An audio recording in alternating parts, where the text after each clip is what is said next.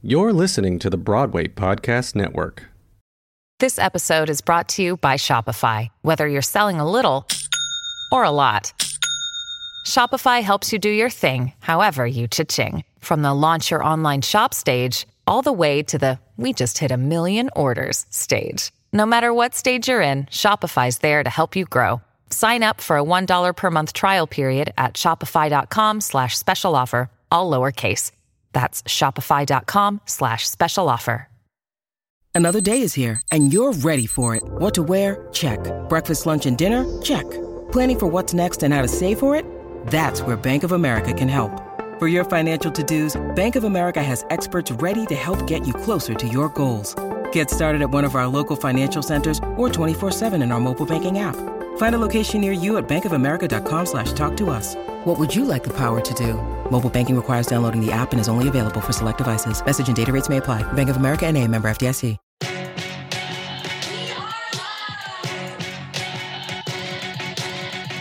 I'm Bernadette Peters. Hey, I'm Anissa Foles. Hello, hello, hello. I'm Fergie Philippe. Hi, I'm Eliza Ullman. Hola, soy Florencia Cuenca. Y yo soy Jaime Lozano. Hi, this is L. Morgan Lee. It's Alex Brightman from Broadway and beyond. Hi, this is Joe Iconis. And this is Lauren Marcus. Y estás escuchando. And you're listening to B-Way Show. B-Way Show. B-Way Show. The podcast.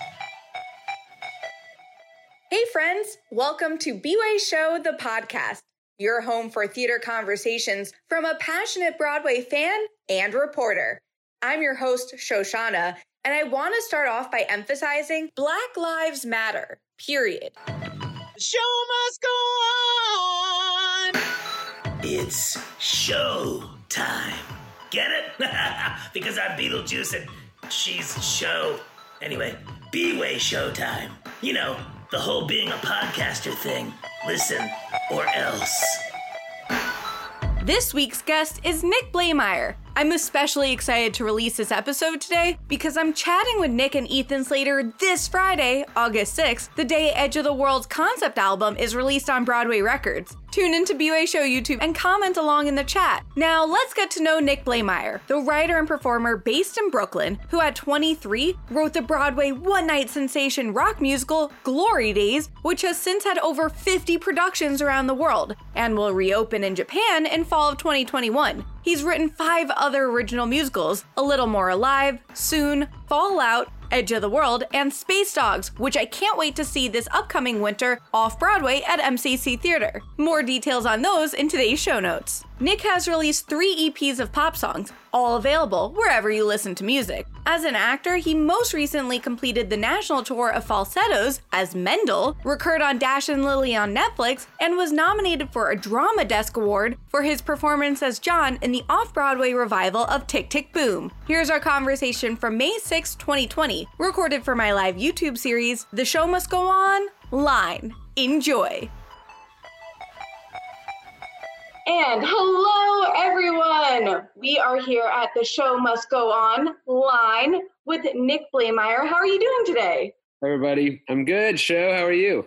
I'm great, thank you. Really appreciate you coming on today. It's been a lot of fun kind of going through all of everything you've been in, which has been quite a lot.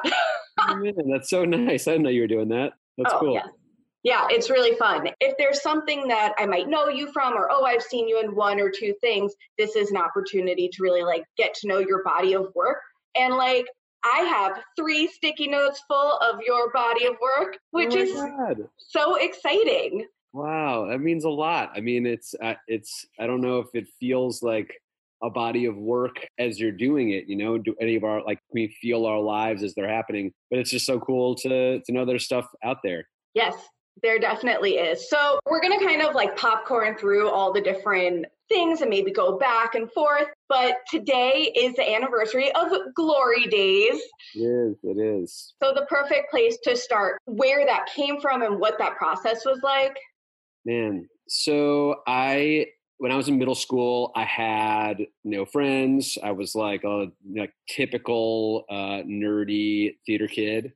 And it really took me until sophomore year of high school to find real strong connections with other people my age. And I found them doing musicals. And it was actually a production of Grease where I met three guys who I'm still super close with. Two of them were in my wedding, and our friendship was very real. And it really sort of like family. It was that first feeling of like, oh, this is sort of sibling rivalry, and there's a certain like hierarchy within these four people, but we're sort of still safe from the world, and that feels, really sacred. And it was until graduation of high school, and that was sort of the first big transition in my life, I guess, middle school to high school comparatively. Once you have some life to look back on, that like leaving home is just its own big deal. And I was really adamant about keeping that friendship strong as while we were gone, but so much kind of imperceptible changed in that year, and our friendship really, really fractured in a way, and sort of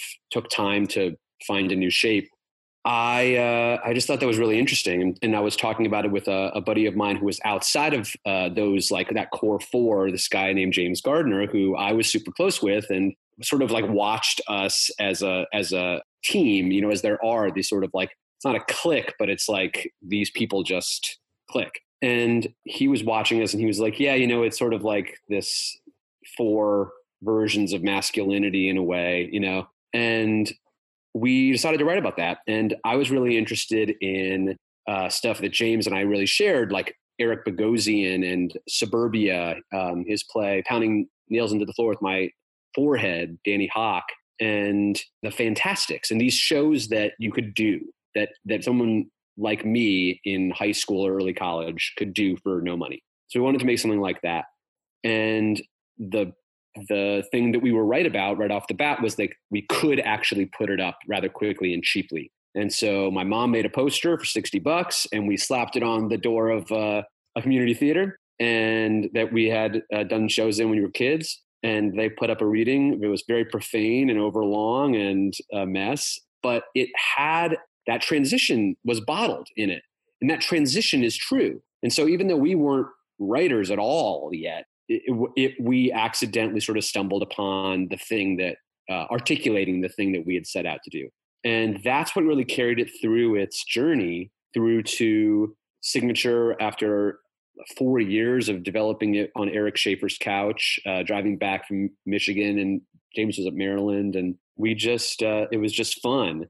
And then we did it at Signature, and it translated. I mean, the boys that we got to do that run are incredible, and they just sounded like one person when they sang together. And they were hilarious. Andrew Call, Stephen Booth, Jesse J.P. Johnson, Adam Halpin, shout out. And we got really good reviews. And it was all still so fun. It was just totally without any, like, I want this to go to Broadway, which of course is the way to make things gel. If you're thinking about that, which when we got the opportunity to start thinking about that, it fractured the group once again, and it's really hard.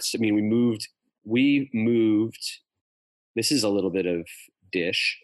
Next to Normal was supposed to go into Circle in the Square, and it wasn't ready, and it went to Arena instead last minute. And so they had a hole right at the end of our run in DC. And we were talking to like Old Globe and to off-Broadway places to do it like just like a nice little thing. And these Broadway producers came and they were like, we can do this. Like, it would be moving 3 months from closing into the theater, which is like about a year and 3 months faster than any other Broadway show. That most shows take so much time to think about it. And we like saw this opening, and I remember being in the lobby of Signature and just thinking like, wow, I mean, we're going to do it. Even though it didn't feel like the right decision at all, I wouldn't change it to do it again. And, the rest is history, but it was really, really cool. The whole thing was really, really cool. Wow. I mean, I could not even imagine working on something and then it's like, do you want to go to Broadway like very soon? Like, yeah, let's go to Broadway. It was really, really strange. It's a little bit like, this is a bigger deal. The way that Michael R. Jackson articulated feeling about winning the Pulitzer. He was, just give it up for that man. Like, he's always been great. He had Strange Loop in his pocket while we were doing Glory Days. Like, that is the weirdness of this business. And like, we caught lightning in a bottle and no one would pay attention to him. And we could say many, many things about that. But he, found its way because it was great. And he articulated on Twitter, he was like, never in my wildest dreams, right? And that jump is sort of the weird, like, fairy godmother's wand that this business does every so often. It just like growth spurts you. And, that can be good and bad, but it definitely, you're right. Like, it does feel like not a logical jump. Like, that's insane. It's funny that you bring that up because I was actually going to bring it up later, but like, go with the flow. So, Rent was one of those shows, kind of similarly to Hamilton, that I got on late. Like, and now I can sing all the words to both of those shows, but I wasn't in that like core, like first few years when it was like off Broadway and people were talking about it. But with A Strange Loop, I saw people talk about it and I was like, I need to get there. And so I went and I did that state, like the rush policy, and we like just chilled out for like a few hours. And the night we were supposed to see it was the blackout, the Broadway blackout. Oh. So we were in the lobby and it was just like, I was like, no, I have worked so hard to see this show. Did you go back? I went back and I saw it. Awesome. So it is like my success story of like, no, I know I've heard enough good things about this.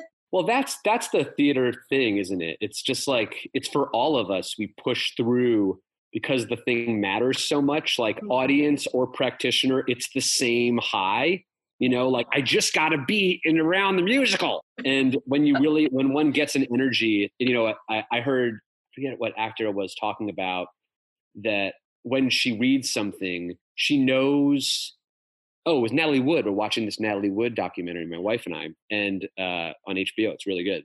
Nice. And she's like, I didn't pick things that were best for my career. I picked the things that just clicked with me, where I was like, oh, I know that person. I can be that person. Yeah. And it's the same with the shows that you love. It's just like, I love Big the Musical. The anniversary of Big the Musical's opening was the other day. And nice. I know Danny Jenkins really well now, who was the lead in that, was like a hero of mine when I was a kid. And I love that show. And it's like a flop. But like, that's, one of the great things about musicals is like, it's a private, link. And it's like everyone's all together, but you pick and people are like, no, I love, Merrily We Roll Along. And people are like, no, it doesn't work. And it's just like, well, what are you going to do? You're going to take my taste away? Right. Exactly. And the interesting thing about Glory Days is it makes me think of like, I have a few friends from camp. Growing up, I like to call myself like a weird nerd. And my camp friends and I saw 13 together on Broadway. Way back when, and it was the first show I ever saw in previews, and then saw it twice actually when it closed, and people like have their own feelings, and I'm like, but I love it. Like I associate with those songs. I don't really care what you think because like I still sing the songs to this day. Right. I mean, it's how you link with it, and sometimes it has to do with where you were in your life, and sometimes it just has to do with like the show having something in it that reaches out beyond it. Very true. So what was it like having a show go to Broadway while also being in Crybaby? Sounds ludicrous. I mean, it was awesome. It was terrible. It was awesome and terrible. It was, I was exhausted. I was stressed all the time. I developed a phone addiction absolutely during that time because my phone would beep when I was in rehearsal or buzz. My BlackBerry would buzz when I was in preview rehearsal for Crybaby, and it would always be something important. Like every 2 to 3 minutes, it would buzz. And it was like, my wife and I call them peak experiences, where you're just like living at such a level, every moment is important, and you're just like exhausted when you fall into bed. And making musicals really is that. And And it's so rare, and we all chase that dragon because it feels so good, but you can't have them all the time. Like, you actually can't sustain them. And I was having two peak experiences at the same time, partially because, if I'm honest, like, I rushed a lot through my like teen years. Once I like figured out that musical theater and I were like bonded, I sort of, and I've done this historically in my life, like I know that I do this, I like latch onto something and I like learn everything about it I can and get as far as I can with it. Yeah. And sometimes it's like better to let things coast, but I couldn't do that. When I heard, Jason Robert Brown was 24 when he wrote Songs for a New World, I was like, oh, so you can be young and do this. Like, okay. Yeah. But like, those two dreams also ended then, which is weird, because they were like the dream in a way, and it was sort of like, oh, I'm seeing all of the real world blemishes on this, like egos and people who shouldn't be in charge that are, and, just how hard musicals are to get right, and the scrutiny of the New York audience, because like it is the like top of the pyramid, in terms of like people being like, prove it, why you? That was happening in both shows. And in a way, I think it should happen that way. Like I like the sort of way it grinds shows to be better, but it can also make it a desperate act. And when a show isn't working, people go to that place. And so it was hard to be calm during that period, but I also loved it. And I got a crash course in really this business and what people will say and then do, and how sure you have to be that something is worth putting out before you put it out, and how kind of clear you have to be on the micro of like making decisions every day. Because what happens is like you make decisions every day and then you start veering off from what you meant to be doing. And that definitely happened with Glory Days. Like, we never wanted a $300,000 light wall. We never wanted a band that sounded like the Jonas Brothers. Like, those were things that Broadway seemed to want. And now, being older, like, this is a reason also to be patient, because at 35, I know those things now. I know that I want it to sound authentic, and I want it to sound like me, and I want it to feel like me, and I don't want to compromise for some like phantom commercialism. Mm-hmm. But, would I know that had I not failed at 23? Like, yeah. Right. I know that's the whole, like, if I only knew then what I know now thing. Yeah. Just the way it goes, and you're going to do what you could do. But so like for me, I'm grateful because I'm grateful to know the lessons now. But like, it was definitely in therapy all the way through my 20s for it, because it was a trauma. It was so sad to have it stop that day and to put friends out of work. And like, people were wonderful about it, and the community really rises up in that moment, and that's beautiful. And the show has become this like cult thing that I just dig and I'm grateful for. But, it comes with sadness a little bit, and like, that's a bummer, because the show on its own was never intended to be all of that. And so like, the fact that like people still like it considering all of that really makes me proud. Totally. The artwork for it, like the cover, is so cool. Thanks. Yeah. Yeah. Signature is an unbelievable place. That's where it started in DC. Yeah. And they have always done, because Eric Schaefer is a graphic designer and started in graphic design, has everything. The look of their shows, the poster art all the way back like to the 80s or early 90s maybe, is magical. I'd really check it out. It's like the coolest movie posters, and they just nail different things about the musical. Like, they'll bring something out in it. I remember there was one for Into the Woods the year before Glory Days went up. There was an ear with like the ear canals were all wood line, like wood, like brambles. Careful the things you say, children will listen, right? And so to get like a Warhol kind of yearbook thing was super rad. Thanks for saying that. I agree.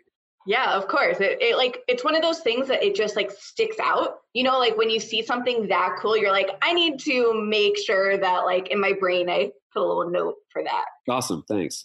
Yeah, for sure. And we have some awesome people commenting here. So I want to give some shout outs. Lisa, hey, love seeing you here. Okay, Tracy says, last year I made an offhanded remark to one of their managers about Broadway shows that open and close on the same day. Turns out he was a lighting designer on Glory Days. It was equally awkward and cool.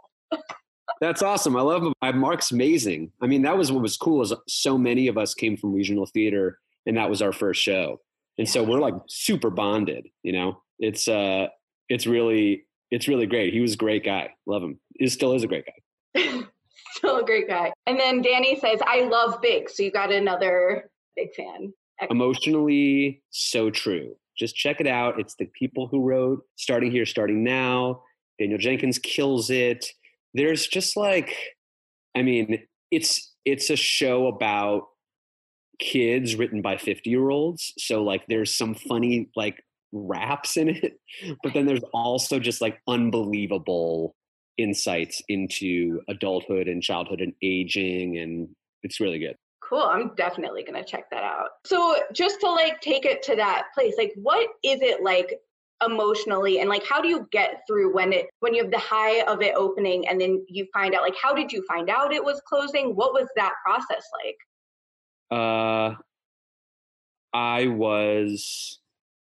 We opened on a Tuesday and we got the review at the party. I was at the party, wasn't thinking about anything, was just like happy to be there with friends and family. My buddy Brian came over, who played Will in the Michigan production, University of Michigan, where I went to school. When I was a freshman or a sophomore, we did it, and he played Will. And he came over and he was like, the review's out. Do you want to see it? I was like, how is it? And he's like, it's fine. It's a B-. And I read it and I was like, oh, I like snapped back to reality and was like, oh, fuck. Ooh, oh, shoot. And I just proceeded to get like pretty like college drunk, and I had two shows the next day, and we all partied super late into the night. And I had Crybaby the next day and had gotten off for the opening, and I had to go to the University of Michigan's showcase rehearsal because they were doing Good Old Glory type days in the showcase with rewritten lyrics that I had written like during this hysteria of like mania. And I went, and in the room, I got a text that said, we're closing, come to the theater. Like I laugh about it now. And I went to the theater and everybody was there, and we were in the lobby, and the producers were just like, you know, sullen and apologetic, and everybody was furious, and there were fans outside who were like, what's going on? Sorry about your closing. And we were like, hey. And I had to go to the theater and do the show, which was good in a way. I felt way bad for James because James had moved to New York for this, and he was just like, am I moving home now? Like, you know, we had all sort of there was like cast recording plans, and we had made a Tony performance, like a Tony like mashup of all the songs. Oh, that's so cool. And yeah, it was cool. And we actually ended up doing it at the album release. We did as the closing number, which is cool. Actually, it's worth checking out on YouTube because we're all like kind of drunk by that point. Promise I'm not an alcoholic, but like we were, you know, after openings and at Joe's Pub. And it was like a big reunion. It was like everyone who'd ever done Glory Days was there. And we sang My Next Story in like 6-part harmony. And it sounds so bad because no, it sounds so like, I love you, man. Oh God. So I just like moved right into Crybaby, and James went back to DC, and Andrew Call joined the cast very quickly after of Crybaby, after Glory Days closed. And it was just like the new normal. And it was really not until like 2009 that I really was like, what? Because I went on actually to do Black Suits that summer. I finished Crybaby, and they were all, and was doing double duty of Crybaby and Black Suits at the end of Crybaby when that ended like mid-June. So my voice was shredded and my shoulders were like up here. Yeah. And I like remember cracking one night and doing Black Suits and just being like, I am pooped. But it was so fun and it was all such good stuff. And here's the thing that like sounds political, but like is really true. I felt like not sort of right about feeling sorry for myself because like these are, you know, people's dreams that I was getting to experience. And I felt so grateful all the time. Just like every moment was like, how is this happening? That I, you know, didn't let that down for a while. And it really didn't happen until 2009 when my next show, A Little More Alive, got optioned. And I like laid on the bed and I was like having heart palpitations because it was just like, oh God, it's happening all over again. And now we're going to go back in and try to get a theater and move it to New York. And here comes all of that. And I hadn't really looked at it. And, you know, I'm glad that all of that turmoil happened because now I'm just starting to get back to a place of loving it just to do it, which is then making it easier to get things done. Yeah, I could only imagine the emotional roller coaster and trying to be like, no, it's cool, I got this. But also you're like living your dream simultaneously. It's so many emotions. I get it. It's thanks. And it's like, you know, we never get to pick how much of things we get. You know, we either get not enough or too much almost in every dose. And that's really hard. And so it's like when you're getting way too much, you're like, slow down, like, let me get this and like, so I can really savor it. But it was really like a month of my life, you know, in the scheme of it, it was 10 years, but it was fast and furious. Yeah. In a weird way, I can feel that because, so I started this company, B-Way Show, as a way because I grew up as a reporter. I was an on-air like journalist in West Texas for 2 years, which was pretty cool. Yeah, very. And I came to New York. I'm from New York originally, but I drove cross country from Texas because I had this dream. I was like, I think I might be good enough to be a Broadway reporter. I don't know what that means, but I had some really cool friends who were like, yes, you can. And so I did it and I applied everywhere and I got a bunch of freelance gigs and then like simultaneously was building my own company and not really sure what direction. And then I realized like, I can do this all, right? Like I can write, edit, produce, direct, be on camera, reach out to people. And it was like, oh no, your dream is to have your own company and be the person like, but I wouldn't have known that if it weren't for that whole journey and being on air like 6 days a week, which is absurd, you know? Yeah, you put in the hours. I mean, that's the thing. It's like you do have to do the work. And I was really, you know, I've always been proud of that. I don't feel like, and what you're describing doesn't feel like anybody's handing you anything. Like I'm definitely putting in like my 10,000 hours and you have to, right? Like in order to be able to move and as you did like earlier, like adapt to the interview and be like, oh, I'll drop this here as opposed to like having too harsh of a plan. You know, all that stuff is really from comfort of like repetition. Totally. Yeah. I remember the first time I ever went live on air at CBS 7 and I was just terrified. You're like, I have a script. And my producer like approved this script and I'm going live. Do I even look at the script? Do I just look at the camera? Like what goes here, what goes there? And I was so nervous to get anything wrong that I just seemed so like a robot, right? And you don't want that from a reporter or from anyone. The result, if you're focused on the result, it just kills your spontaneity. It kills your ability to be in the moment. Totally. Right. And it's obviously easier said than done. But like now, a few years later, I'm like, oh, okay, people like the human element. They like when you're just connecting.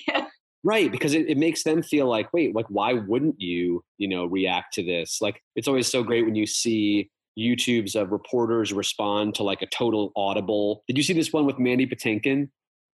Oh, the one with the kid?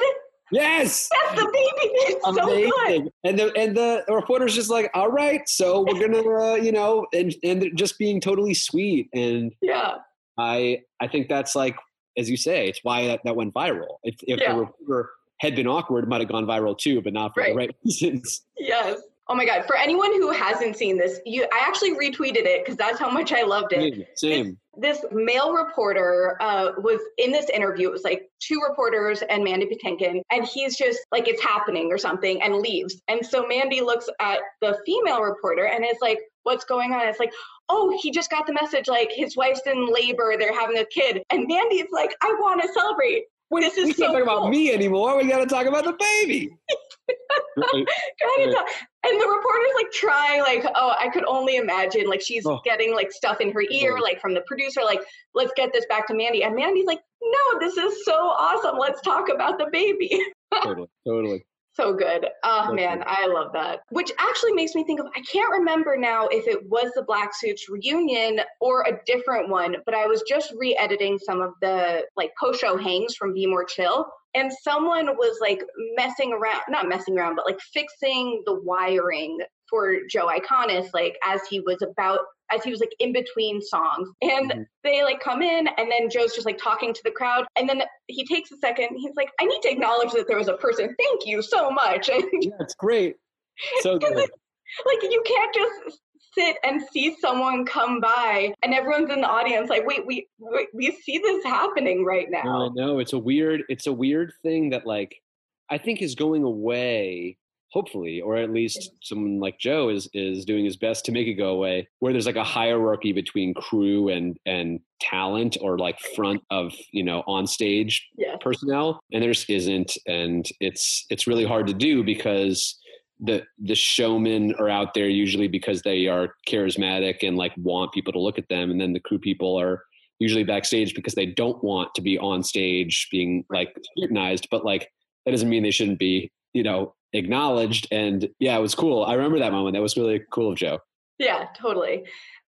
When you need mealtime inspiration, it's worth shopping Kroger, where you'll find over 30,000 mouth-watering choices that excite your inner foodie. And no matter what tasty choice you make, you'll enjoy our everyday low prices, plus extra ways to save, like digital coupons worth over $600 each week. You can also save up to $1 off per gallon at the pump with fuel points. More savings and more inspiring flavors make shopping Kroger worth it every time. Kroger, fresh for everyone. Fuel restrictions apply. Is there something about being in a show and also knowing that you're like a writer, music, lyricist? Like, does it make the acting part different? Do you look at the lyrics in a different way? Totally. I think it's made me a better actor, honestly. It's been really just like a journey of understanding what the story is doing and like how to tell it, either as a writer or as an actor. And an actor is less responsibility in a way because you're a piece of it. And, as a writer, I'm constantly thinking, what does the character want? What are they doing? What does the character want? And if I can get that down to something that's playable or sayable or tellable, showable, really, not tellable, that's great. And if I can do that as an actor, great. I also just like, I'm so relieved as an actor because somebody else, has to deal with it all working, and I can just sort of ride it rather than create the gears. And I've gotten to work with some people who are just so good that they do a lot of work for you, and you can just kind of say it. And that took me a while to figure out. Actually, was like it wasn't my responsibility to write the show every night.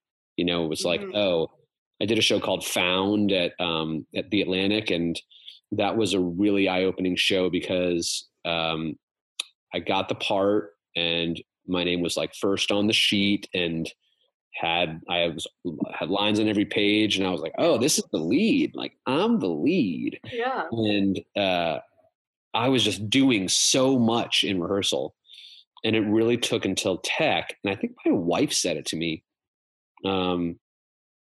But I think maybe Lee also said it, the director, and Hunter Bell, that like you don't have to do anything. You're the straight man. It's a show. It was a comedy about these found letters and tapes that these like really unbelievable comedic actors were bringing life to and singing them. Eli Bolin, who wrote the documentary Now Company spoof and the Stack Lunch Bunch on Netflix.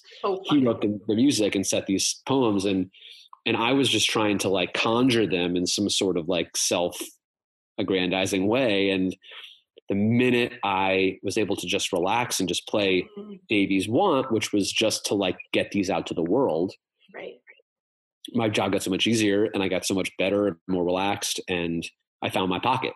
I wasn't trying to do the whole show myself. Totally.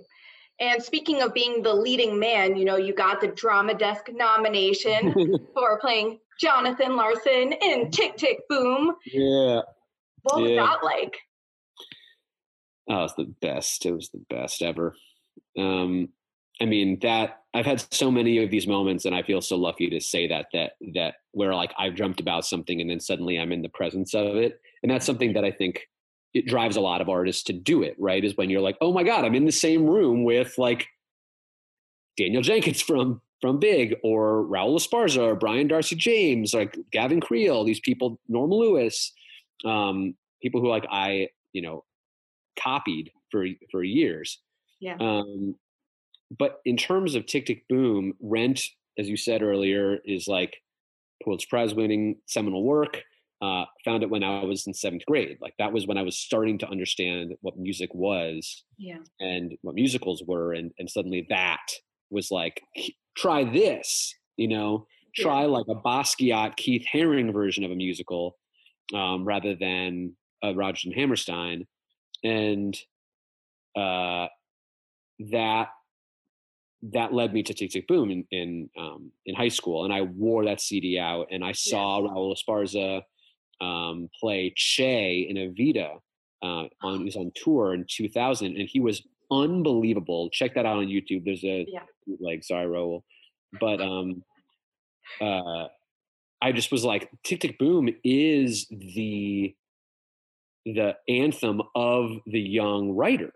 I mean, it's Sunday in the Park with George for like my myopic situation. I'm like, I want to be, you know, by 30 somewhere, and I want people to know my name and all of these things. And over, you know, 30 is such an interesting crux because a lot changed for me when I turned 30, just about ambition and like where I was going and why, and is it about the art or is it about like making money? Like, you know, just how you balance these things.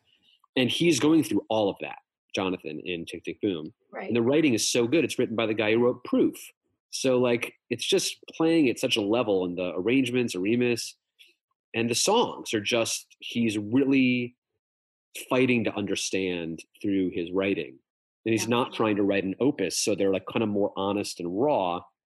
And anyway, I just knew it by heart. And so when I got called about doing it at Keane Company, I was like, these people do great work. Keane and Jonathan Silverstein are like secret weapons in the off-Broadway community. Like they don't do the big expensive musical ever. They don't value the stuff. They try to do it with as little stuff as possible. And that works perfectly for Tick, Tick, Boom, because it's really just about a piano and the people and the guy and the people around him. And the way that like made space fluid, and it just really made this show kind of feel like a concert or a one-man show or something. Right. Or even like a stand-up night. Like it was very like sparse. And so getting to do it was this like collision of dreams. And then it was like getting to go to that place emotionally, like changed my life again. So I was 32 when I did it. So I had the perspective on 30, which I think was maybe good. And yet I hadn't answered some big questions for myself about like, if I really want to be an actor, or is that just what I started doing? And am I going to write musicals forever? Like, is this really this is hard? And like, I don't know if I can take it, frankly. Right. And I got to put all of that into this like perfectly articulated, you know, set of words and notes. And on top of it, we know that Jonathan passes away when he's saying this stuff. So there's this added element in the show of like my problems as like, woe is me, it's all about me, is also being questioned by this show that's like, yeah, but like mortality and, don't you think he would rather be here than have rent? And that is so intense. And so that was going on. And then the election happened. And we're doing the show and it's like, what does it take to wake up a generation? Wow. And screaming that out to the audience. And so the catharsis was just crazy. It was crazy. Yeah. And I wasn't worried about being good. And that was good. Right. I think when you take a step back and you just let the music flow and you let the part actually just like do the talking, then that's when it really like connects with the audience. Oh my God. And how, all the parts you play previous, how they prepare you. Yeah. And like what I was saying about Davey, if I hadn't learned that, I would have overacted Jonathan. Right. And that I was getting more grounded. It's taken me a long time because I'm like histrionic. Yeah. But what's also good about playing like a part like that is that it tires you out. So you can't quite put up the same like walls. It's too exhausting. Yeah. And you don't quite have the same nerves as when like a one night engagement, is so hard because you're like, oh my God, here I go. Yeah. And whether or not it is getting married today, it feels like getting married today. But this was, it was better. And it was George Salazar, and Sierra Renee, and then replaced by Lily Cooper. Like it was just like crazy game of catch. Wow. Yeah. That cast just sounds amazing. Of course, I saw George multiple times in Be More Chill. And I just saw Sierra in The Wrong Man. Oh, right. Yeah. Ross Golan. And Josh Henry was amazing in that. Yo. Josh Henry. Josh Henry and I, sorry to cut you off. No, please, you go. Josh Henry and I, we did the first few readings of Spider-Man Turn Off the Dark together. And we did the demos together. And I remember sitting in the lobby, because I think we're the same age, in the lobby of Chelsea Studios. By the way, R.I.P. Shetler Studios. Oh my God. Oh, that's so sad. Unbelievable. Super memories there. And so now I'm placing Josh and I in Shetler. But we just like chatted, and I just remember like liking him so much and being like, this dude is a star. And was like in the ensemble and then found his way. Yeah. My friend saw it and was like, you need to see it. And I was like, yeah, I will. And then I got a press ticket. And so then I went back and I was like, okay, you need to see it. And I think I saw it 3 times off Broadway. So cool. Yeah. I love seeing shows off Broadway. It's so cool. I saw Spring Awakening off Broadway, like right when I got to New York. And it was just like, what? Yeah. What? Yeah. Oh my God. Speaking of great posters, have you seen the poster for the original Spring Awakening, the off Broadway? No, I guess not. Check that out. It's perfect. It's an 1800s German girl and like a microphone, I think, hanging over her head. Wow. A modern microphone. And it's just like, the perfect sort of why do this. It's great. Yeah.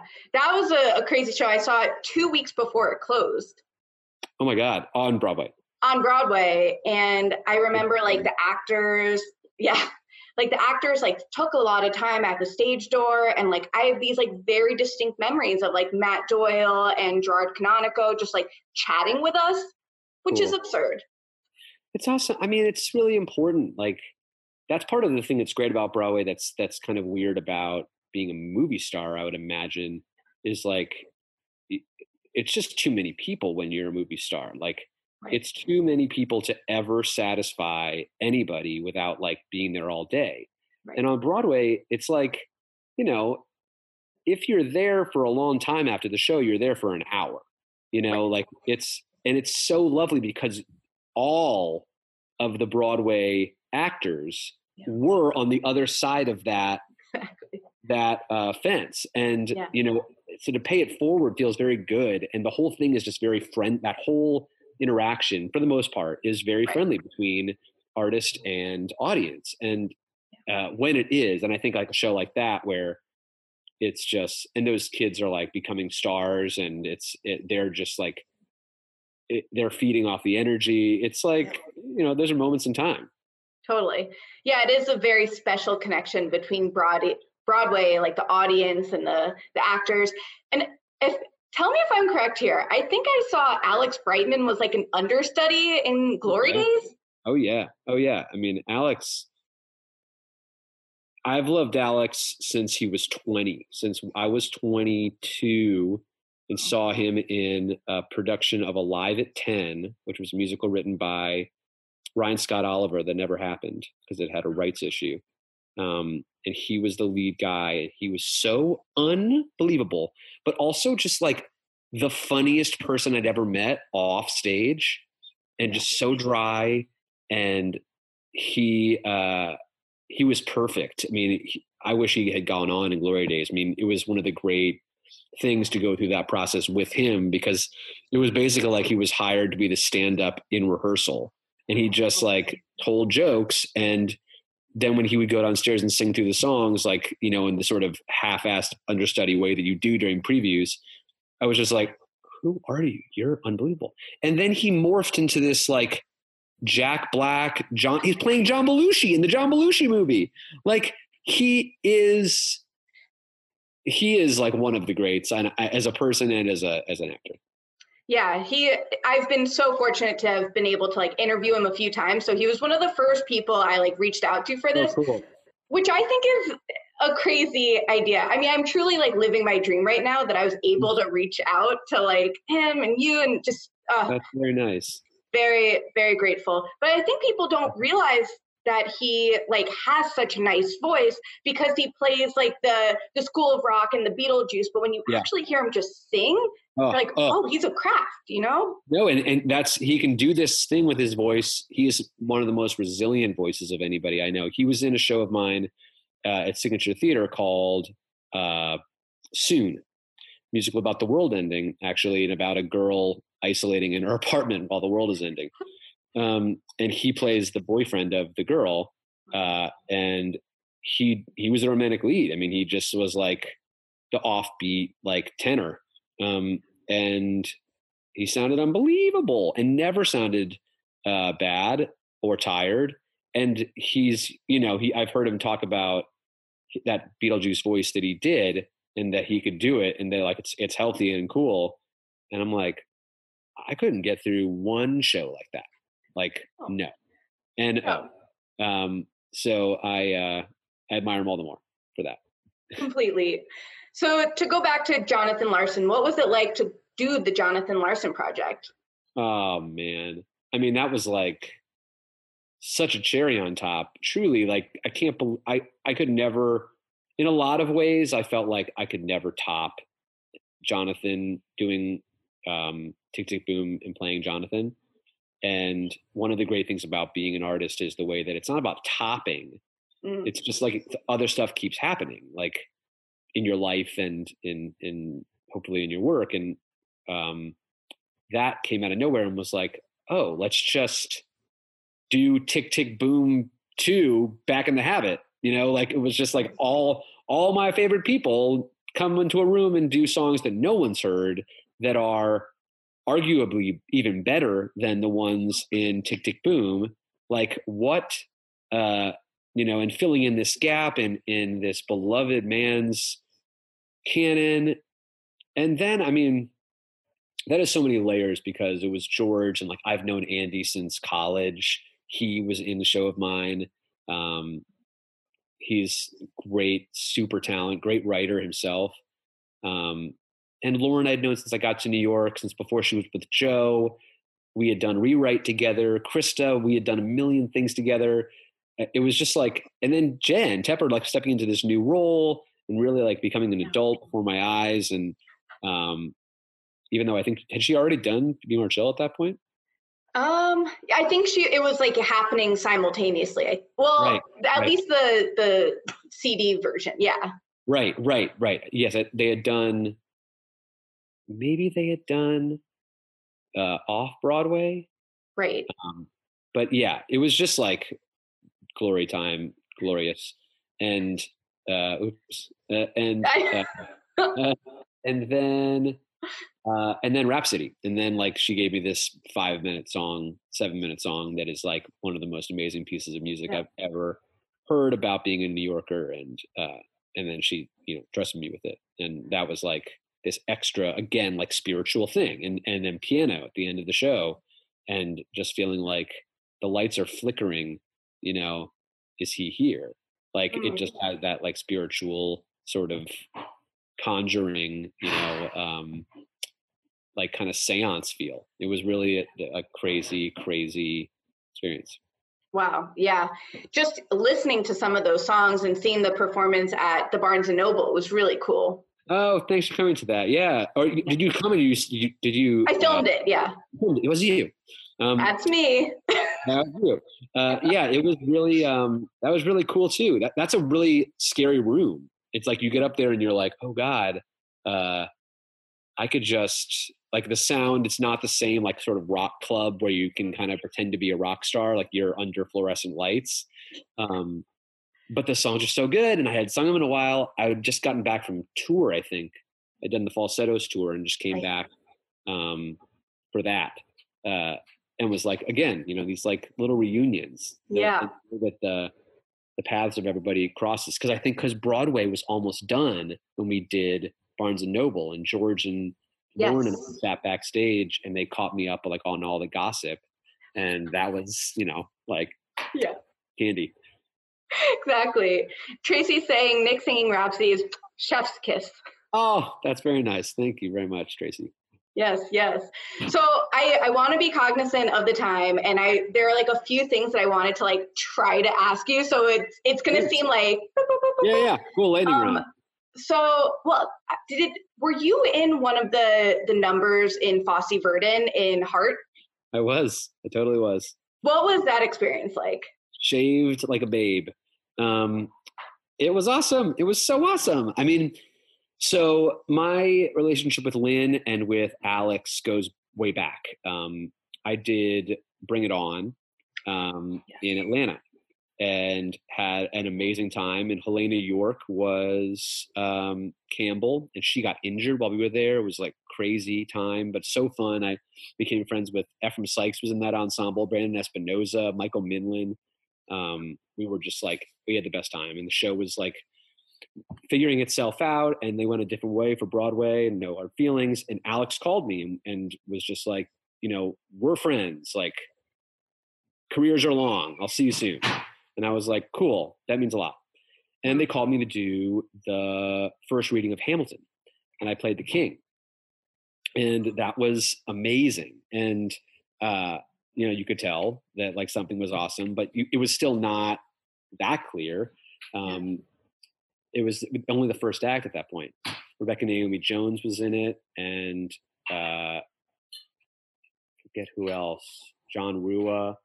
It was really fun. First round of piano.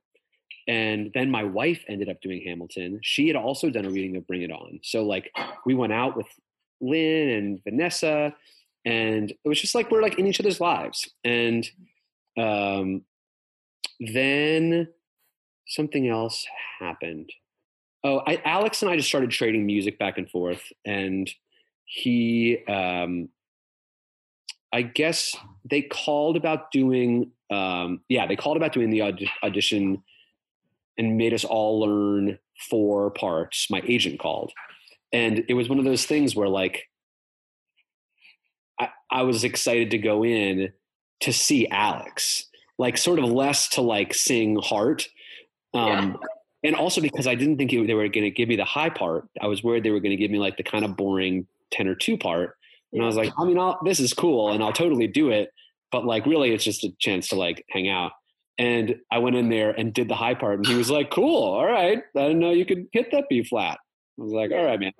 And then I got it, and they gave me the high part, and I was like, this is amazing. And we hung out in the trailer in Staten Island and rehearsed it. Brian Kali, Aaron Kaburik, PJ Benjamin was the coach, was amazing. And it was, it was Brian Kali, Aaron Kaburik, and one other person. Who's the last of the quartet. PJ. Sorry. And that was great. And we did it really fast. And Tommy Kail is cool. And Morgan Marcel, who I'd done a show with in La Jolla, was the dance captain who taught it to us in the lobby of this beautiful ornate theater. And it was awesome. TV is so weird because you don't get to fall in love with everybody. It's just a week, couple weeks. I did a thing recently that was a 3-week contract over the course of a couple months. And that was the most I'd ever done. And I still don't feel like I got to really know anybody. Yeah. That's what's awesome about theater. So it was weird to do a TV version of a theater thing. Right. But it was really cool. And I thought they did a really beautiful job. I need to go back through Fosse Verdon because it's one of those shows that I watch every week, Tuesday, I think at 9. And now I haven't seen it again. And it's cool to know there are certain people in those roles that you're oh, wait, look at that. And I love those little Easter eggs of, oh, I saw you in that. Too. They do too. And that's what's really awesome is that they do a really good job of playing to their core nerd audience of which they are members, Yes. I was wondering if you and Lin-Manuel Miranda had some sort of connection because, with the Tick, Tick, Boom and him playing in it and now him directing, that's such a great thing. Oh, it's so cool. It's so cool. I'm such a fan of that thing getting out into the world. And I feel like he is as much a fan. That means it happens. That's the great joy, I think, of the complicated joy of becoming famous like Lin is that his life is less his own and all of that, but he can now get something like Tick, Tick, Boom done, which I actually took a meeting about it a long time ago and really wanted to make it into a movie and was just this is going to be done by somebody whose name everybody knows. And I'm just okay, if it's going to be anybody, it's cool that it's you, Lin. It's cool. Right. Because you want it to be a passion project with something that everyone loves so much. Exactly. You want it to be cared for. And he cast Bradley Whitford as Stephen Sondheim, and that says it all. Yes. And that's also his chef's kiss because he loves the West Wing. Totally. And my dog is named Leo McGarry, who's the chief of staff from the West Wing. So the crossovers are crazy. I am loving this. I'm getting so many great little factoids. So great. So I saw something in one of your bios that said that you're working on something for Marvel Disney. Mm-hmm. Can you talk about that? I don't know if I can. I wrote the stage adaptation of The Descendants for Disney, which was awesome. And actually, I think there's a press release out. I think there was a press release out. Cool. Marvel started a play division to try to figure out how to make theater. Yeah. And they brought a few of us into a sort of writer's room, 6 writers. Christian Borle actually was one of them. And he wrote an amazing teenage Thor play. Cool. And I wrote a play about Ant-Man's daughter being sort of a witness to a moment of sexual assault when she's small. Wow. And so it was this sort of, how do you do superheroes on stage? And it's well, what if you do it similar to King Company, right? Do it with no stuff rather than a ton of effects. And so Ant-Man's great because it's just you're gone, or it's an action figure or something like that. Mm. So Blaemire wrote a play about Ant-Man's daughter. And I love people at Disney, and they're really they're changing, they're broadening and moving into new spaces and trying on, kind of different ways of making theater as opposed to just Frozen, which I'm really glad about. I think there's so many titles. Not all of them need to go to Broadway. Not all of them need to be $700 million production. So it's been really cool to be part of that. Wow, that is so exciting. I hope to be able to see more about it because that's very much literally, I'm going to show you some props here. Yes, totally.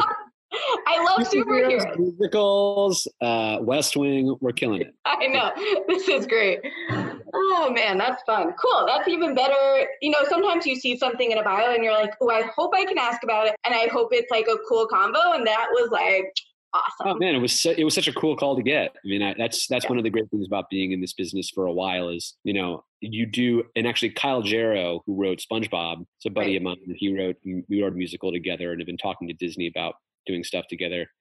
And he is a few years older than me and was the person to say, you know, the more you just stick around. Yeah. Just stick around because people will eventually remember you. You'll meet them at enough parties and they'll be like, oh yeah, you. Mm-hmm. And that really happened last year where like, it wasn't like Lin-Manuel Miranda making the Netflix movie, which is a huge responsibility and fear too. Like the proportional fear of writing the Marvel play is way less and in a way kind of nice. Like it was another interesting creative thing in my world. And that's, you know, it's borne out that like, to your point too, about making your way and figuring out what your way is going to be. That takes time. And just speaking of SpongeBob, what was that like doing that out of town? Oh, it was the best. It was the best. I've said that a lot, but a lot of great, cool things you're mentioning. I mean, it was awesome because it was so much better than it should have been. Just like everything about it was more political and smart and sardonic. And the part was like something I never get cast in. I was playing the bad guy, got to rap, do hip hop, do that weird James Bond like villain voice. And it was Kyle writing it. He and I wrote our show Fallout during the workshop of SpongeBob. They let us write a song for a while that was in the show, a rap that eventually got replaced by T.I., but like Kyle and I had a song in there for a minute, which was cool. Yeah. And I met Ethan Slater and Danny Skinner and Alan Washington and Lily Cooper. And I mean, the list goes on, JC Schuster all the way down, Vossi Mompoint and Tina. Tina was huge because so I was hounding her from the second I met her to have her direct something of my own. Oh yeah. And it was, you know, she's like very sought after and was busy. And we went all the way to Chicago. And then I got another job during the run of SpongeBob on Broadway, movie job. And I had to do it. And I just was like, I'm not going to turn down this opportunity for a show that I feel like I got to do. I got to do the cast recording for SpongeBob and I had the experience and I got the friends. Yeah. The person I was really worried about was Tina, was just like her not understanding. Oh. And I sent her an email and called her and she was amazing about it. And was just like, I get it. Like, again, career is longer than just a show. Right. And so I brought her a musical of mine that I'm working on now with Van Hughes that is called Space Dogs, about the dogs that went into space in the 50s and 60s. And I think you might be hearing it here first, folks. But Tina Landau is directing it. Oh, that is so exciting. So it was like a really cool full circle moment. And yeah, I mean, we did a reading at MCC in March and right before all this happened, but it was a beautiful reading and so many people have their work in limbo right now. It's so crazy. The time we're living in is so crazy, but it's just like the fact that we did a reading with Tina as the director is something that no one could take away from me. And it was a total joy in every way. And she's a genius. Talk about like meeting your heroes and having them, you know. Wow, that is so exciting. I'm so glad we spoke about it because what a nice little thing. But that's so cool. And I can't wait till, you know, the world starts spinning a little normally and we can see that. Yeah, thank you. I mean, I just hope it for so much theater. I'm so sad and scared about it. But I just, you know, I think in terms of quarantine, like you doing this and I mean, I'm writing every day, you know, it's like, right. I'm very grateful for creativity right now because it keeps me away from the void. Yes, I feel that. So is there anything that you want to make sure your fans out there hear, anything for them to look out for you or any like nonprofits that are in your brain? Oh, that's really nice. Yes, totally. On my Instagram is a link to donating to NYC hospitals for food, for healthcare workers, and there's a bunch of different things that they use the money for, and they're a really reputable organization, and they just really need it right now. New York Food Bank is also another place that's wonderful and responsible, and is getting food to people who can't leave their house or don't have a house. So that's it just feels like the more that we can do, it just makes the sitting feel that much better. You're just like, I'm not giving, I'm just taking. That's really bad, and so I feel like it. In trying to make ourselves feel as much better as we can in these times, give.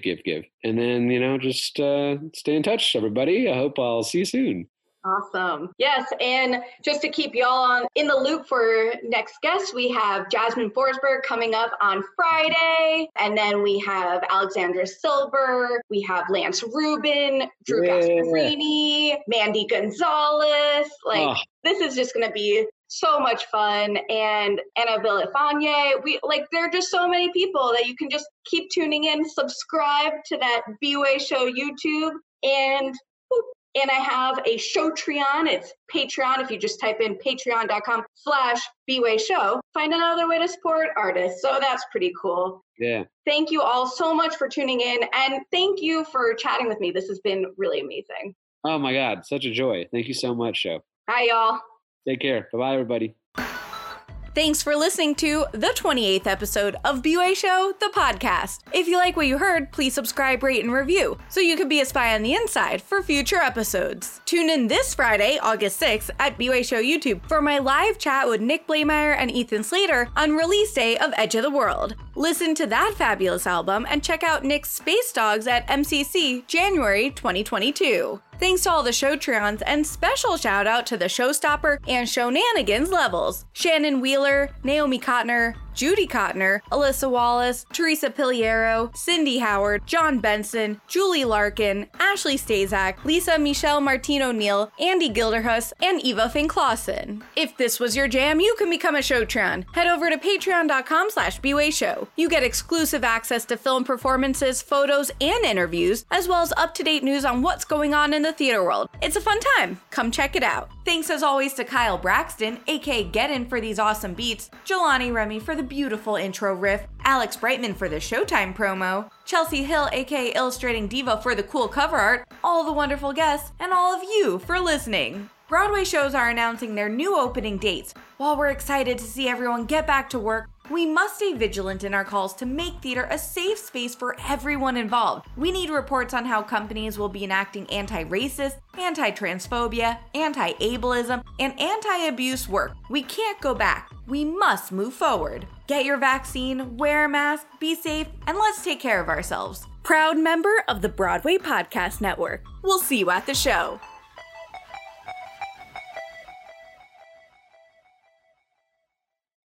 Hey, it's Leslie Odom Jr. here on the Broadway Podcast Network to tell you about the Rise Theater Directory, a program of Maestra Music. Rise is a national online resource designed to connect and empower backstage and administrative and creative theater professionals from underrepresented backgrounds.